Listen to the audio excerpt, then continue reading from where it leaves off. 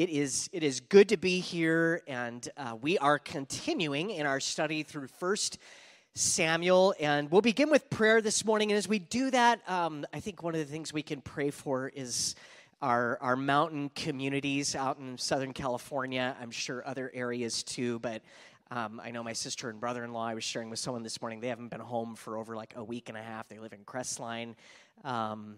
Two grocery stores now. The one in Crestline is gone.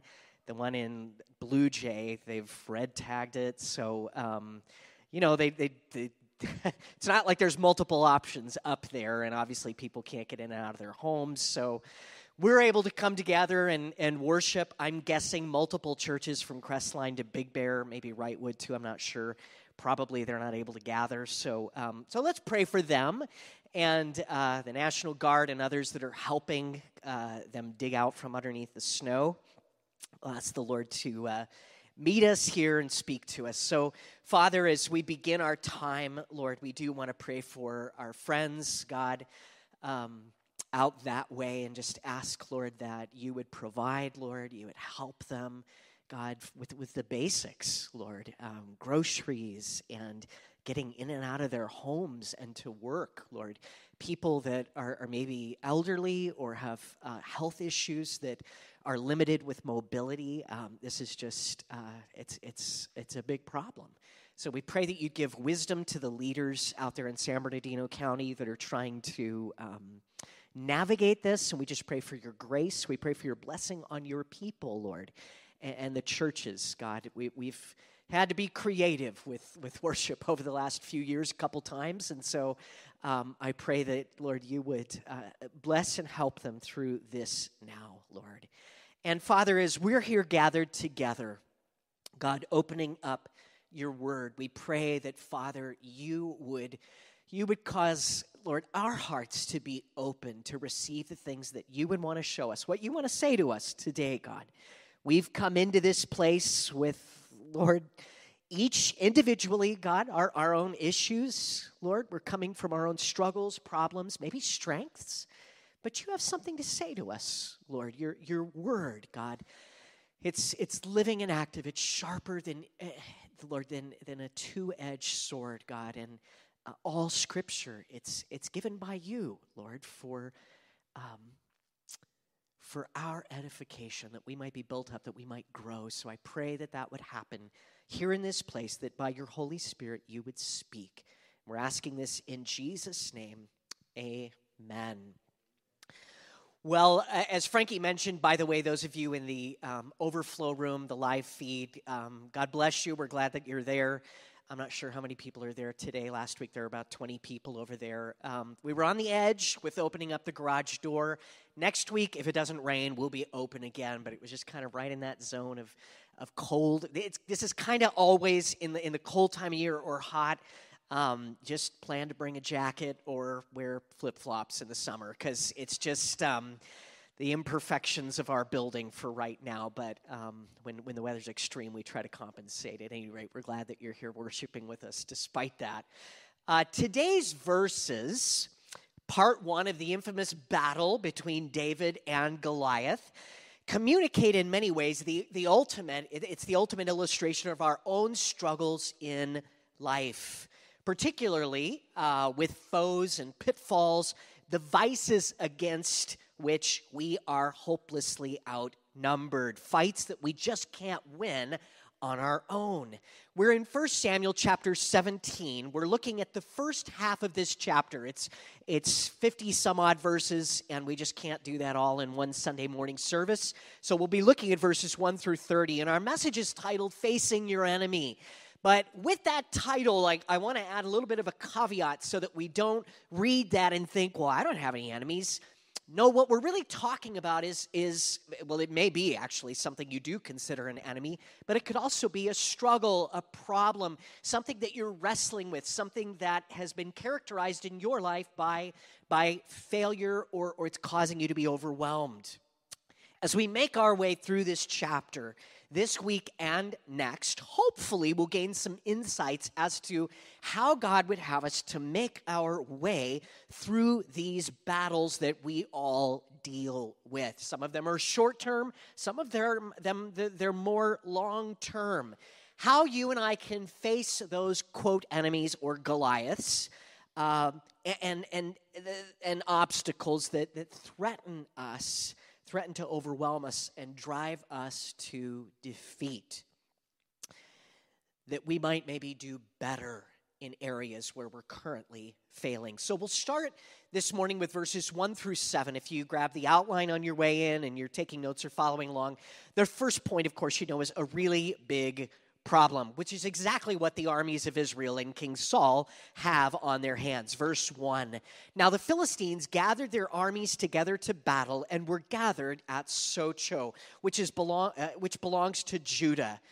They encamped between Socho and Azekah in Ephes Damim. And Saul and the men of Israel were gathered together, and they encamped in the valley of Elah and drew up in battle array against the Philistines. The Philistines stood on a mountain on one side, and Israel stood on a mountain on the other side with a valley between them. So, of course, we're in the Old Testament. We're studying the very beginning of what's called the Kingdom Age for the nation of Israel. They've just been given their first king ever, and his name is Saul.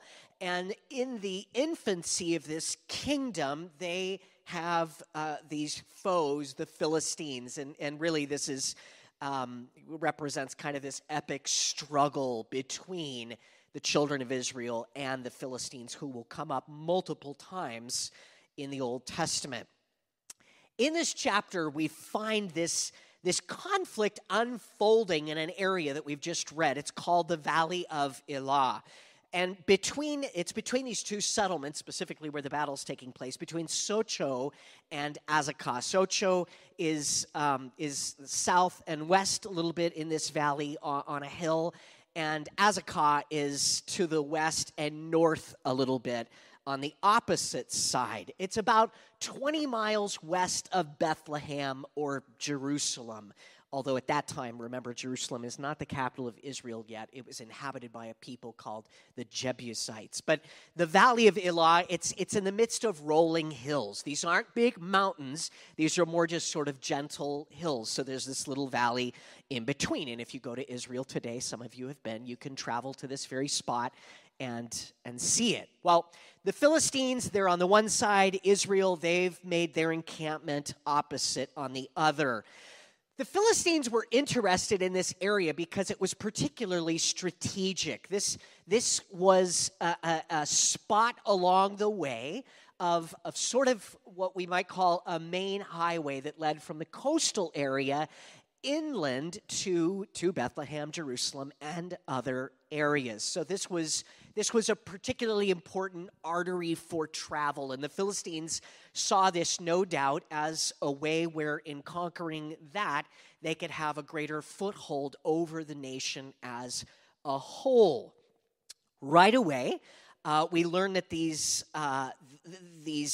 armies faced one against another as they prepared to fight, because of course Israel is going to oppose the Philistines in trying to take this strategic area. Well, a champion, a warrior, a huge man, a giant, we might say, representing the Philistines, he sort of pushes out past the Philistine line of soldiers, and he comes out and taunts and threatens Israel as they prepare to fight one another. He's threatening Israel, and he's demanding a fight. Verse 4, and a champion went out from the camp of the Philistines named Goliath from Gath, whose height was 6 cubits and a span. So the two armies, they're gathered together, they're ready to fight one another, and then this extra big guy, Goliath, comes out and basically says, look, I want to fight against just one man of Israel, and our fight will be representative for both of our nations. Whoever wins, the other nation has to become the servants of the other.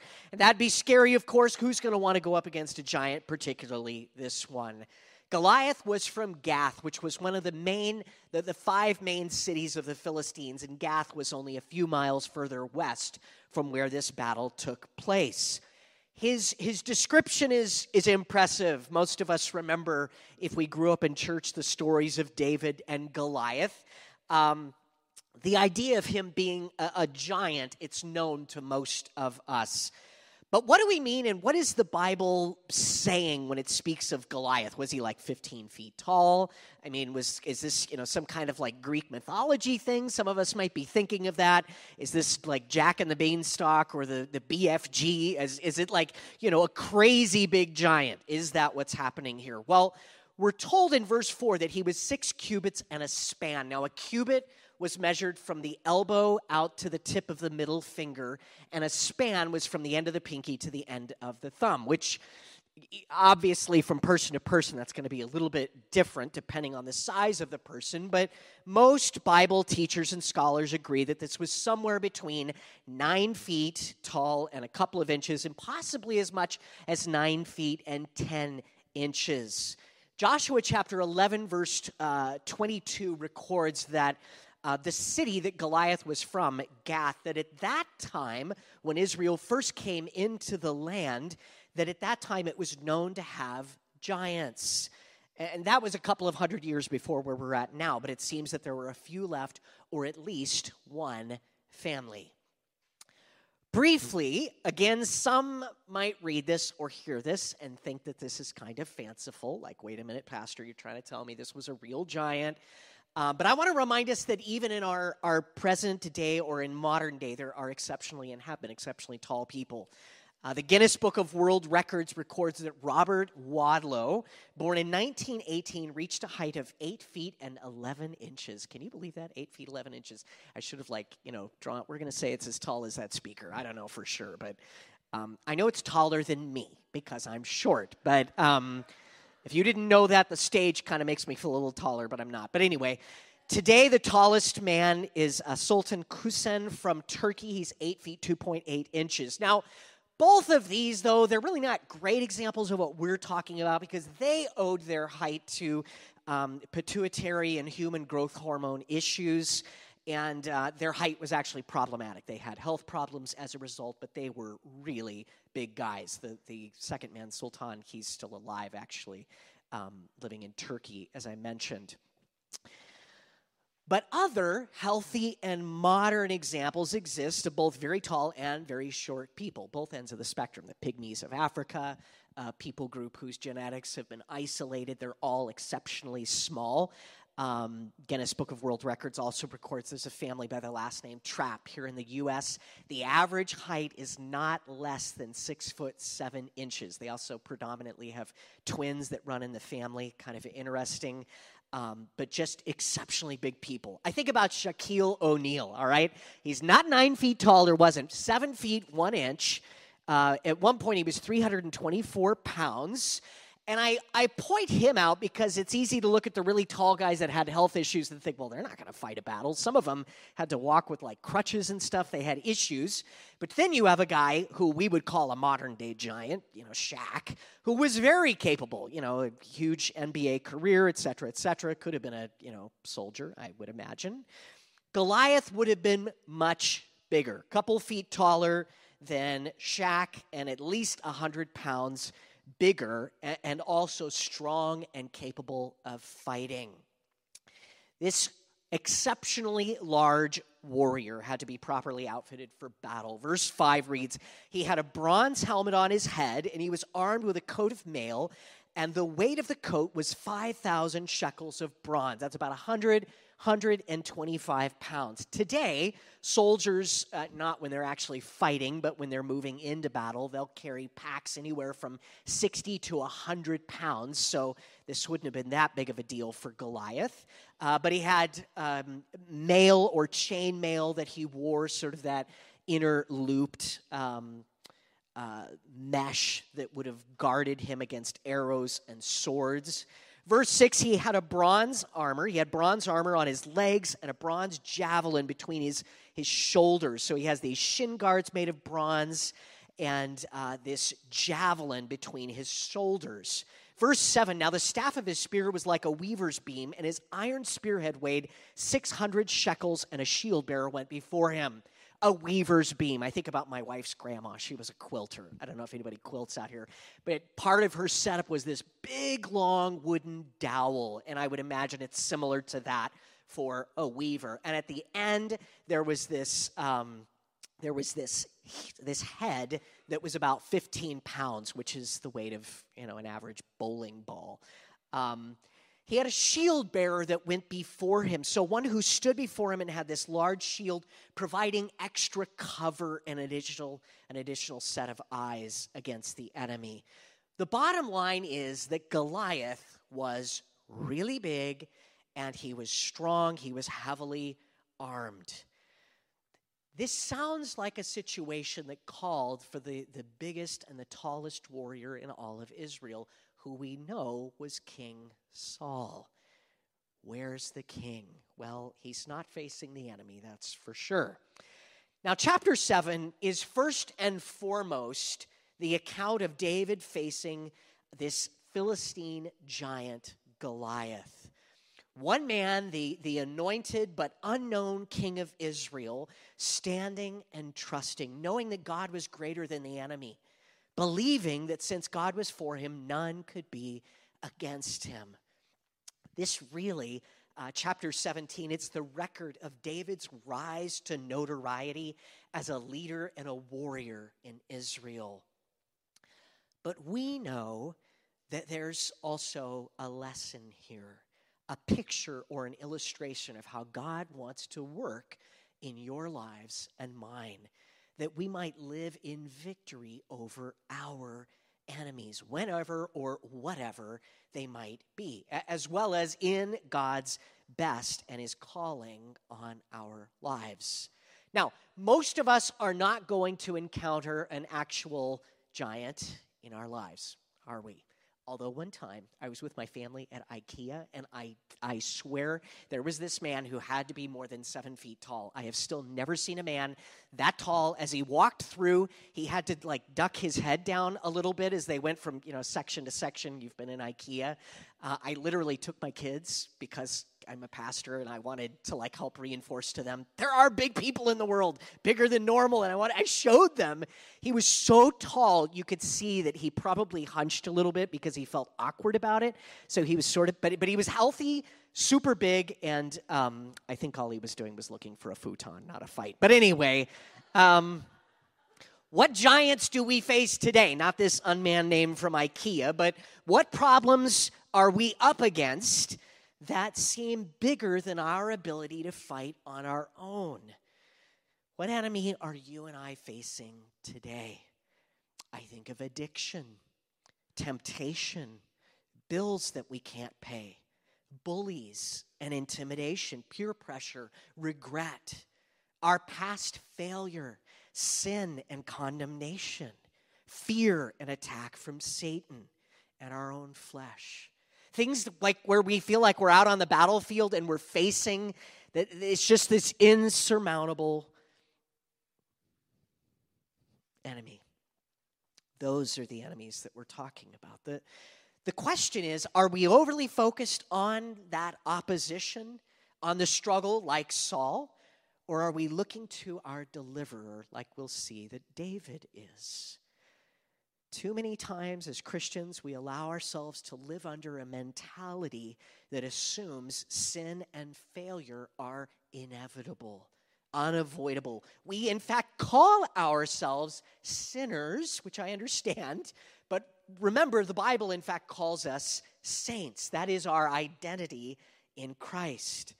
We live in a defeated mentality, rolling over before the Goliaths in our lives without even trying, not believing that victory is possible.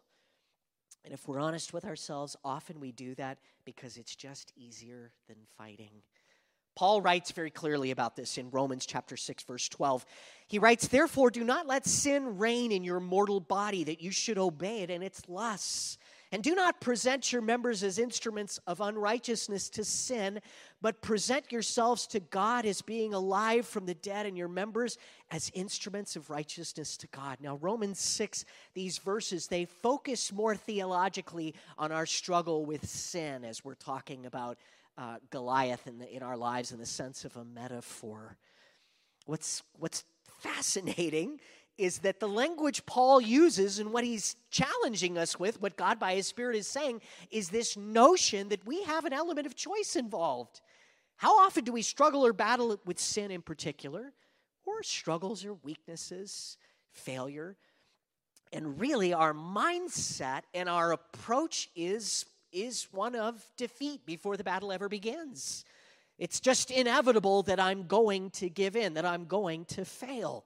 There's this notion here, there's this idea that there is choice that's to be involved and employed, that we actually can exercise a degree of control, obviously by the power of the Holy Spirit. But the point is, our will needs to be in cooperation with God's will and calling for our lives, what God wants to do by his Spirit in our lives. We're talking about sanctification. Verse 14, for sin shall not have dominion over you, for you're not under the law, but under grace.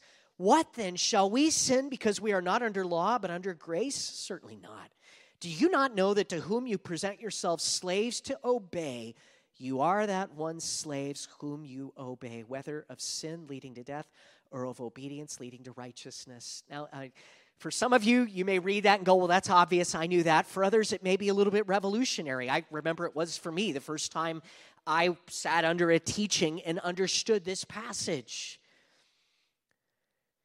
If you find yourself this morning in a pattern, trapped, caught in a cycle of sin, think about it. Whatever you submit yourself to, you're going to be a slave to that thing. Are you caught in sin? Well, think about what action and choices you are making to submit yourself to it. You're exposing yourself to temptation. You're feeding that lust in your life. You're refusing to pull back from it, and instead of sowing to the flesh, sow to the Spirit. So, of course, you're going to be trapped in the way that you are. But God be thanked, verse 17, that though you were slaves of sin, yet you obeyed from the heart that form of doctrine to which you were delivered, and having been set free from sin, you became slaves of righteousness. When we wake up every day, when we walk through the course of the day and we submit our lives to God, when we say, Jesus, my life belongs to you, I want to serve and follow you, we are declaring, I am a slave of righteousness. Not a slave to sin, not a slave to my flesh, not a slave to my appetites or the past, but God, I belong to you. Now, are we saying we're never going to fall or falter? No, of course not. But if we're going to grow and if we're going to experience freedom, we have to live like those who are free. And as we do so and we trust God for the victory, and as we walk in the Spirit, we'll find a greater degree of freedom than we've previously known. The question, as it relates to this issue of victory over sin and Satan and even other foes that we face in this life, is who are you and I serving? What are we surrendering to? God or the enemy, the spirit or the flesh? John chapter 8, verse 34, Pastor Frankie spoke to this in worship this morning. Jesus answered them, most assuredly I say to you, whoever commits sin is a slave of sin. And a slave does not abide in the house forever, but a son abides forever. Therefore, if the Son makes you free, you shall be free indeed. You see, I think as we look at 1 Samuel 17, and we'll have a better, broader view after next week, but when we step back and look at Saul's approach to Goliath and the Philistines versus David's approach, there's a contrast between one man who was given to sin and another who wanted to serve and live surrendered to God, David. Freedom and victory are what you and I are called to. David will have a lot to teach us. But we'll also learn from Israel and her armies. They were afraid, as was their king Saul. They lived like slaves of the Philistines. They feared confronting the enemy when God had called them to victory. I think Saul was so out of touch with who God had called him to, where he had called him to in life, that he was completely incapable of leading in the way that he should have been. If we're going to live in freedom, we have to stand and face the enemy or the struggles, knowing the victory is already ours, that we don't have to bow to sin and failure, that it doesn't have to have dominion over us, that in Christ we are free indeed. We can choose to trust God and walk in obedience to his word, relying on the power of the Holy Spirit to equip us to walk in the light, living in the light of these realities like David, as we'll find. Now, things start to heat up in verses 8 through 11. Our second point this morning, taunted by the enemy, as Israel will be by Goliath. Verse 8, then he stood and cried out to the armies of Israel and said to them, why have you come out to line up for battle? Am I not a Philistine, and you the servants of Saul? Choose a man for yourselves and let him come down to me. If he is able to fight with me and kill me, then we will be your servants. But if I prevail against him and kill him, then you shall be our servants and serve us. And the Philistines said, I defy the armies of Israel this day. Give me a man that we may fight together. When Saul and all Israel heard these words of the Philistine, they were dismayed and greatly afraid. Now you read those verses and right away you recognize Goliath is not afraid, but Israel is. And it's entirely possible that Goliath has never lost a fight in his life. That's possible. He may well have an undefeated record. Well, what does he have to fear? Frankly, not a whole lot. Not anything, really, in Israel or her king. Goliath, he's taunting them. He's mocking Israel, which is going to get worse in part 2 of chapter 17. But he challenges them, and he has this idea. He says, why not just send one soldier to fight me? And whoever wins and gains the victory for their entire army, that's what will happen, and they'll become the servants of the other. That's kind of what he proposes, which I guess Israel doesn't have a choice whether or not they're going to agree or not. It's just sort of set, and nobody has the bravery to answer this Philistine. He knew Israel had no soldier comparable to him, let alone willing to fight him, but he taunted and threatened them nonetheless. And verse 16 is going to tell us that this goes on for 40 days. This wasn't just once. This was more than a month. Every day the armies would kind of get up and get close enough to yell at each other, and then Goliath pushes out to the front and yells this threat at them. It appears that David shows up toward the end of this daily haranguing, maybe near the end of the 40 days. So understanding that there are parallels here for our own experience in facing off with enemies and obstacles in our own lives, how should we respond to attacks, to lies, and to threats? Because Saul seems to do nothing, and his enemies, his armies rather, are cowering in fear. So what should we do? Especially in situations where our problem is a person, because most of us in our lives, we have at least one person who is a problem for us. Maybe we wouldn't characterize it as big and bad as a Goliath situation, but there's something like that in our lives. Goliath, of course, represented spiritual realities, and while we know that we don't fight against flesh and blood, practically speaking, how do we, though, handle those people problems that are right in front of us? Of course, after we've prayed and taken up the armor of God, we've spoken to Ephesians 6 in past messages, only a few weeks back, actually, but struggling in a failed or failing relationship, a bad job situation, coworkers that are giving you a hard time, a professor or a teacher that's punishing you for your Christian faith, experiencing failure again and again, marriage problems. Because again, as we look at 1 Samuel 17, for Israel it was a real giant. But for us, there's something in our lives that overwhelms us in the same way and maybe causes us to react a little bit the way Israel's armies and Saul did when God's calling us to something different, some of which we can see through David in 1 Samuel 17, and other parts we draw from elsewhere in Scripture for how God would have us to face the things that we just can't overcome and aren't overcoming on our own. Those things that make us just want to give up. Maybe we already have. Well, I want to point out three things here before we move on to the rest of the chapter. First, we have to think right. Secondly, we have to choose love. And thirdly, we have to trust God. First, think right. 2 Corinthians chapter 10, verse 3. For though we walk in the flesh, we do not war according to the flesh. For the weapons of our warfare are not carnal, they're not fleshly. You can't put your hands on it. But they're mighty in God for pulling down strongholds, casting down arguments and every high thing that exalts itself against the knowledge of God, bringing every thought into captivity to the obedience of Christ. The language here that Paul writes to the Corinthians with, that he uses, it's a language of warfare.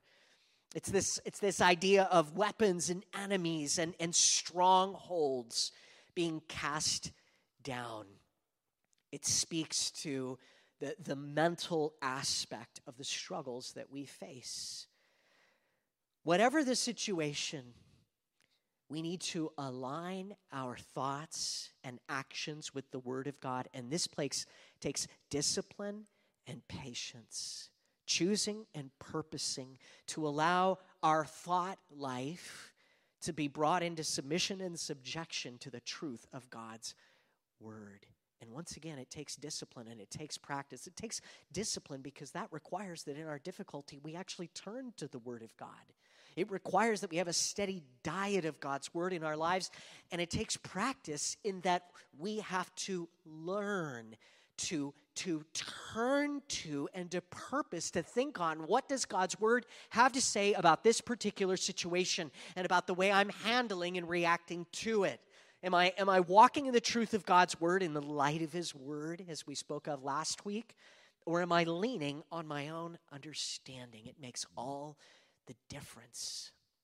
Secondly, choose love. Matthew 5:43, especially if what we're talking about in your life, if it is a person, a relationship, an individual. Well, Jesus has some contrary ideas for us about how we handle the Goliaths in our lives. And this is where we depart a little bit from David, because I don't know that David necessarily applies Matthew 5:43, but you and I are called to, all right? We're not literal soldiers fighting a battle. You have heard that it was said, Jesus said, you shall love your neighbor and hate your enemy. But I say to you, love your enemies, bless those who curse you, do good to those who hate you, and pray for those who spitefully use you and persecute you, that you may be sons of your Father in heaven, that He may make His sun rise, for He makes His sun rise on the evil and on the good, and sends rain on the just and the unjust. For if you love those who love you, what reward have you? Do not even the tax collectors do the same? And if you greet your brethren only, what do you do more than others? Do not even the tax collectors do so? Therefore you shall be perfect, just as your Father in heaven is perfect. Love your enemies. How radically does this affect our interactions with those with whom we're struggling, walking in real love toward them? And this isn't a love that we can conjure up on our own. That agape love that we're called to walk in, it flows from an abiding relationship with Jesus Christ. And it's a love that comes in answer to prayer. And it's a love that God provides when we're honest and humble before Him, when we say, God, I don't love this person. I don't love this Goliath in my life. I don't love this individual who's presenting and producing struggle and conflict in my life. But you've called me to love my enemy. How it changes a circumstance, a situation when we choose to walk in love towards those who are unloving. Thirdly, trust God. I believe we're to think right, we're to choose love, and we're to trust God.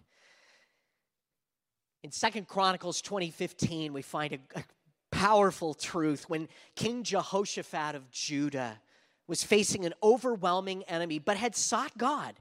The Lord told him, thus says the Lord to you, do not be afraid, nor be dismayed of this great multitude, for the battle is not yours, but God's.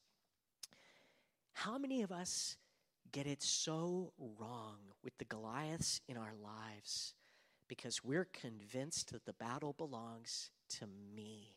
This is mine to fight and wrestle through. This is my war to win. I'm the one that needs to come up with the strategies. I'm the one that needs to come up with the counter moves. I'm the one that needs to protect my interests. I'm the one that needs to engage in all manner of strategy so I can gain the upper hand. When God has said, I want you to trust me. Some of you know where this story is going, but David's strategy, I mean, he did what he could, but we could easily look at that and go, what in the world is he thinking? I'm sure Saul and his advisors could have sat and come up with a better idea, but sometimes the answers that God's had for us, they're relatively simple or they're counterintuitive. We'll never arrive at them if we don't learn to leave the battle in his hands. That's the funny thing about this whole facing your enemies and having the faith to trust God with the difficulties and the trials is sometimes it means you're not even fighting at all. It just means you show up for the battle.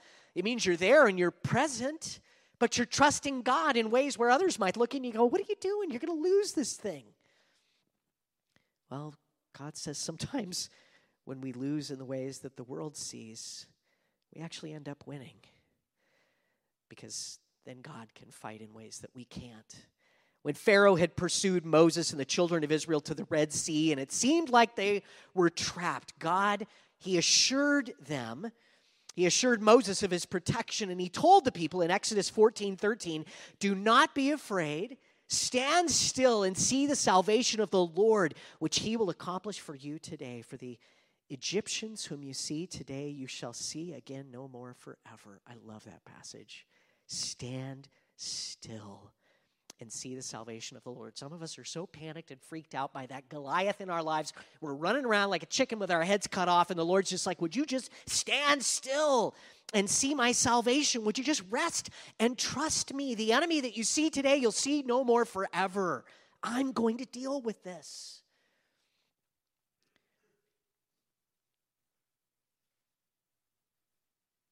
We have to recognize that the battle is God's to fight. Ours is to trust him, to stand and wait for his salvation.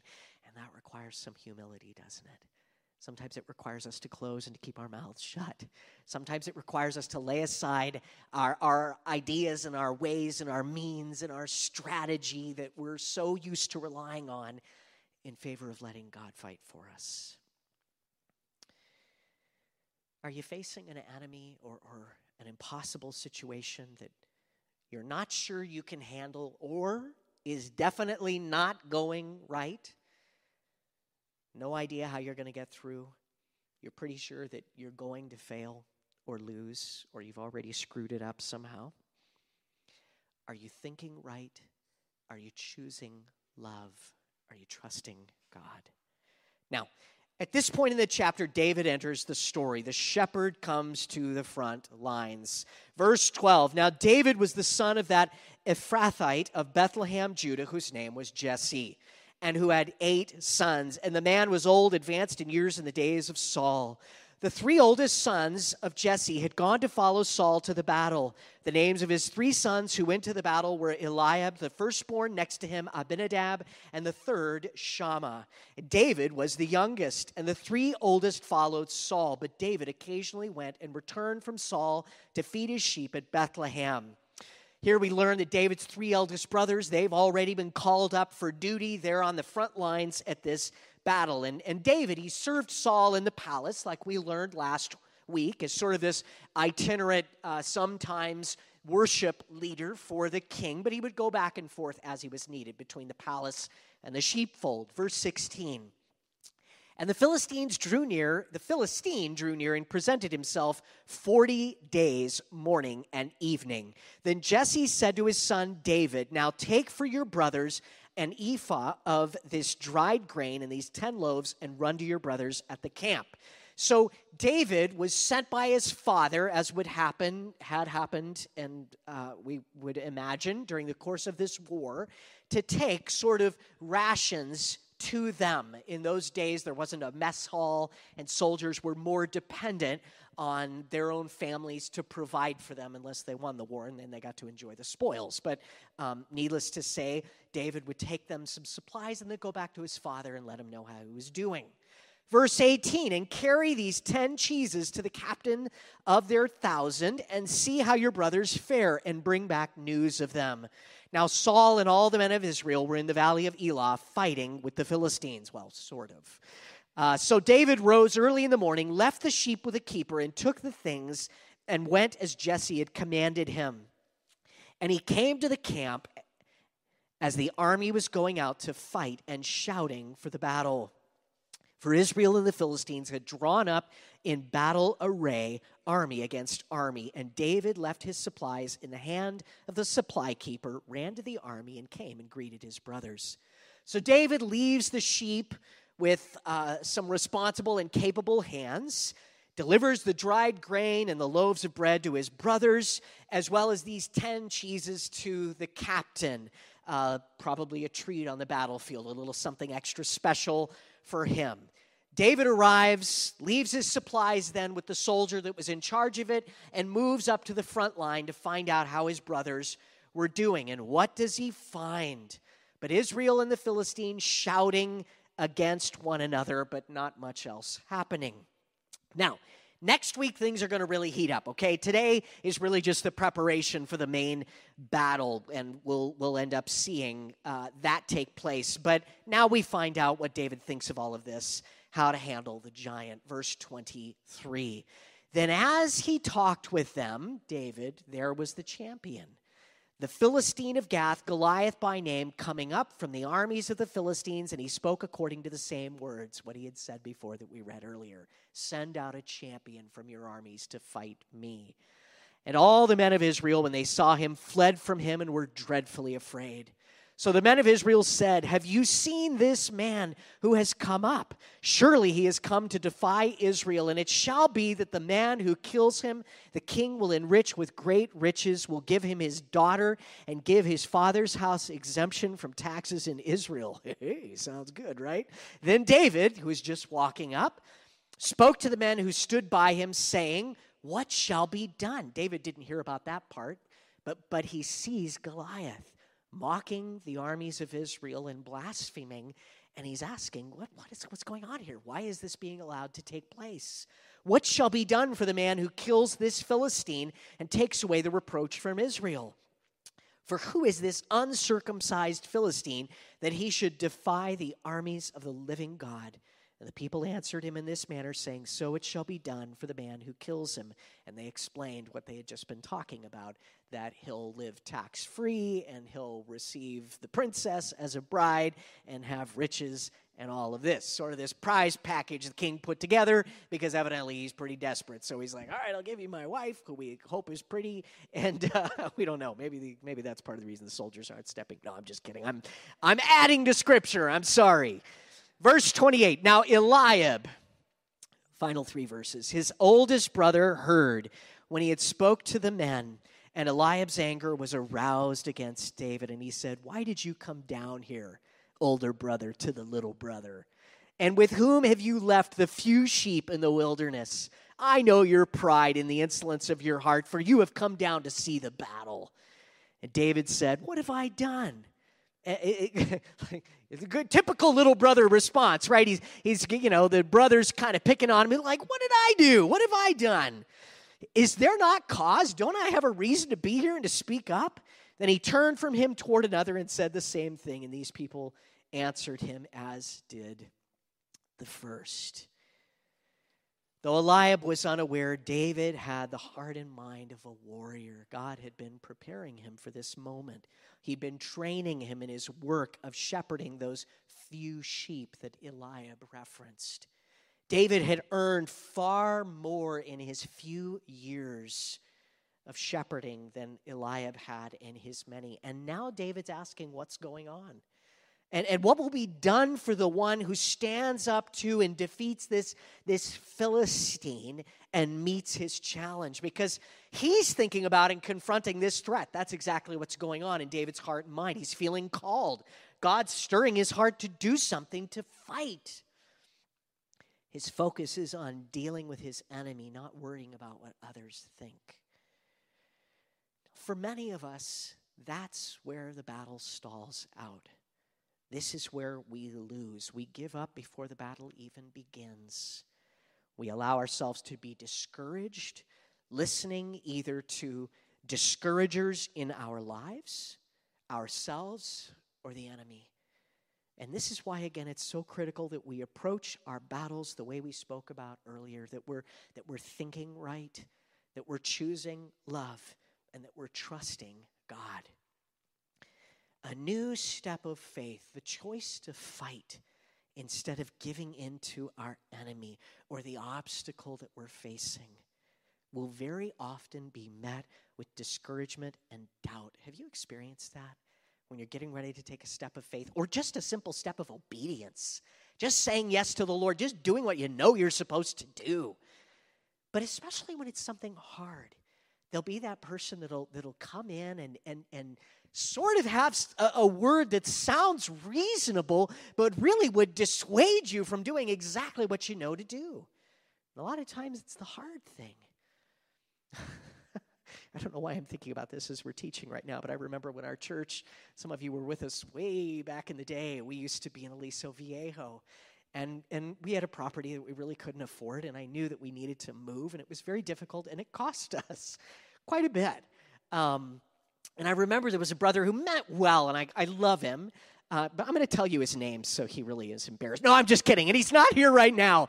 But I remember him coming up to me and saying, I really don't think we should move. I think we should just ride this out for what it's worth. And I just thought to myself, no, I'm not going to just give in to defeat and do nothing. We have to make a decision here. We have to take action, and it's drastic, and it's going to be costly, and not everybody's going to understand, and not everybody's going to come. And so we moved to Mission Viejo, and not everybody did come. and we saw, though, the fruit from that decision. And what I love about that is ultimately it really became a small or maybe a large part in the bigger story of God, what God was doing in moving us to this side of the freeway. Because I'll tell you what, if Pastor Steve had come to me and we were still in Aliso Viejo and said, I think we should merge churches and I'd like to go into kind of semi-retirement, and Pastor Aaron, I want you to come and lead this church, it never would have worked. We had to get closer in order for it to not be as big of a leap. But there were multiple voices. He was not the only one. I had other people I trusted and pastors that have been doing this a lot longer than I have who looked at it and said, I don't know about this. I don't think this is going to work. And there are those times, though, where we have to obey the word of God. I'm not saying there's wisdom in a multitude of counselors, okay? This is more the exception, not the rule. But what I'm saying is there are times when some of those voices who are not waiting on God, they're not thinking right, choosing love, or trusting God, they're leaning more on their own understanding instead of what God's word is telling you, what God through his word by his Spirit, and they would dissuade you to take another course. Sometimes what God calls us to do in facing our enemy, it's counterintuitive. You know what's going to happen. David looks crazy. He's not a little boy, but he was a young man going up against a giant. Sometimes the thing that God tells us to do, it's very much the same. And without God's help, it's absolutely destined to fail. But when he's in it, we experience victory. David was willing to face the problem, to stand, to explore the difficulty and what needed to be done about it. Sometimes because we're so paralyzed by fear and a determination that a thing is impossible, we won't even entertain the possibility that it can be done. David believed God was able, and that liberated him to investigate. What's the problem here, David's asking? What's on the line? I hear you guys are talking about a prize or something. What's going to be given to the man who defeats this giant? David's probably asking, again, because he's already decided in his heart to do it. What's on the line? Sometimes I know men and women in the body of Christ, and I think you're not facing this Goliath because you haven't considered what the cost will be if you continue to do nothing or give in. What failure is going to mean, the ripple effects, the fallout. We're called to be a people who fight, and that looks different, right? I'm not talking always necessarily about a fight that could be defined that way from the standpoint of the observer. But David chose to trust God. This is going to become more clear next week, but obviously David is asking the questions he is because he believes that God is able, no matter the size or nature of the enemy. He's only getting started, but David defiantly had asked his fellow Israelites, "For who is this uncircumcised Philistine that he should defy the armies of the living God? Why are we standing around doing nothing?" To them, the answer was clear. He's a giant. To David, the solution was simple. Trust God, step out, and fight. It's intimidating and takes faith to decide to do these two things, but they're often where victory begins. Choosing to trust God, facing the problem, naming and owning what's really wrong, and then believing God is able to bring about the victory. This always precedes the actual battle. We won't win, and we can't until we choose to trust and believe God. Now, David, years on from this point, will find himself in what may have been his lowest point and darkest day. He was living in exile with the Philistines, ironically. Some of you, you've studied 1 Samuel before, and you know that there will be many difficulties in King David's life out into the future. Living in exile, as I mentioned, among the Philistines, his former enemies at that point. But they had rejected him and his mercenary armies, and raiders had stolen away their women and children, burning their camps. See, the crazy thing is, at this point, David was actually joining the Philistines to fight against Israel and King Saul. But the Philistines remembered who David was, the one who had defeated Goliath, and they said, "Send this guy home."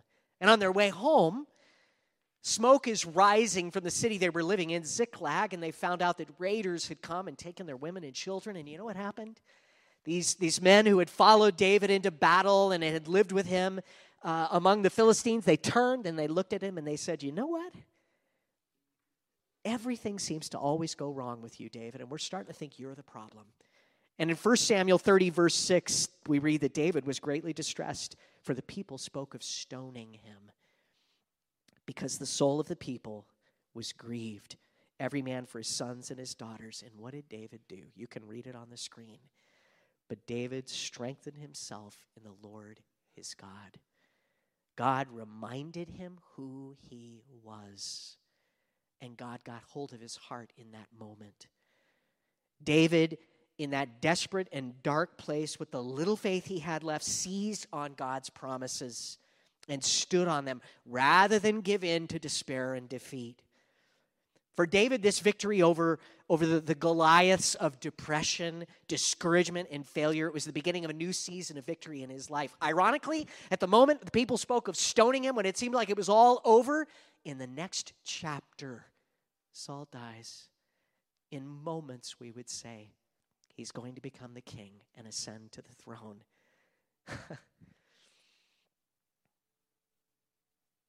It's in those times when we stretch out in faith rather than shrink back in the flesh and collapse into ourselves. It's when we face our problems and trust God that he meets us, that he leads us into victory. That's how we face the enemy, the problems, our giants. We do it by the power of the Spirit because of our identity in Christ, knowing our sins are forgiven, that we've been washed in the blood of Jesus. As we end our message this morning, our time in the Word, of course, when you came in, there should have been a communion cup on your seat, and you can grab that now. Hopefully, if it's maybe fallen on the floor behind you, you can find it. But on the top layer of that cup, underneath the film, is the bread, and then below that is the grape juice or the wine. But you could take out the bread, and we'll pray in a moment, and we'll take it together. 1 Peter chapter 1, verse 18.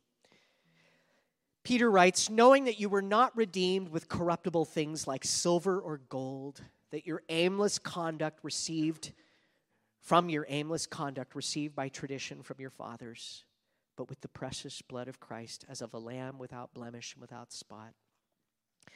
For some of us, the Goliath in our lives is our past. Maybe it's the struggles that keep rearing their heads up from the past. Maybe it's a cycle or a pattern of sin and defeat. We read here in 1 Peter that we have been redeemed with the precious blood of Jesus, that we are chosen, that we belong to him, that our identity is that of victor, not defeated and not failure. And for too many of us, we live under this mentality of failure, of sinner rather than saint.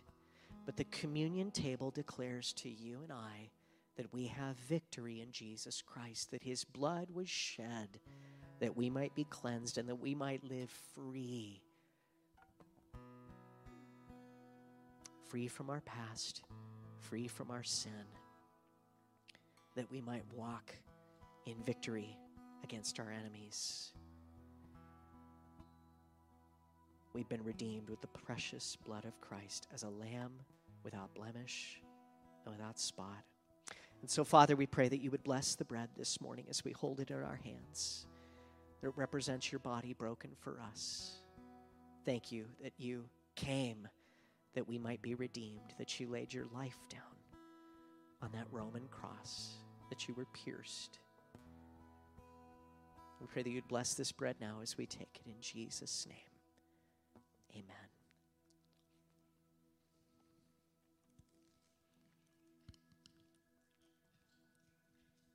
Below that second layer is the grape juice, the wine.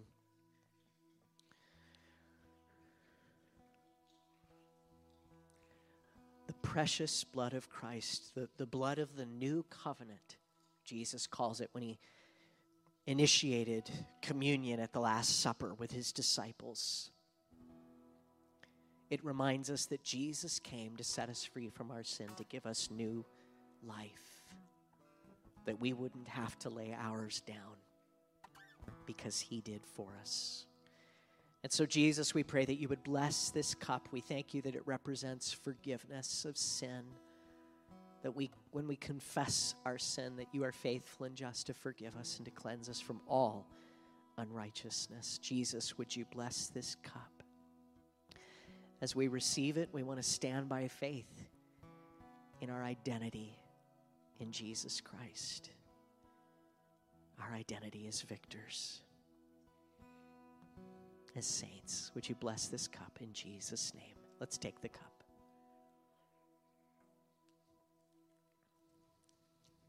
Would you stand with me? Father, we thank you.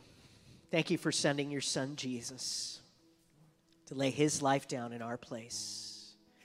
And I pray that in this coming week, Lord, not just this coming week, in our lives, God, that you would equip and enable and empower us to face the obstacles that are in our experience, God, the struggles that we battle with, the people, the circumstances, God, that we would do so from that place of victory, that we would do so informed by your word and empowered by your spirit. God, that you would help us not to shrink back, Lord, in fear, but to stand, God, to walk by faith, Lord, to manage and engage those giants in our lives, God, as you would have us, as your word would direct us. Please, Father, would you do this work in us in Jesus' name?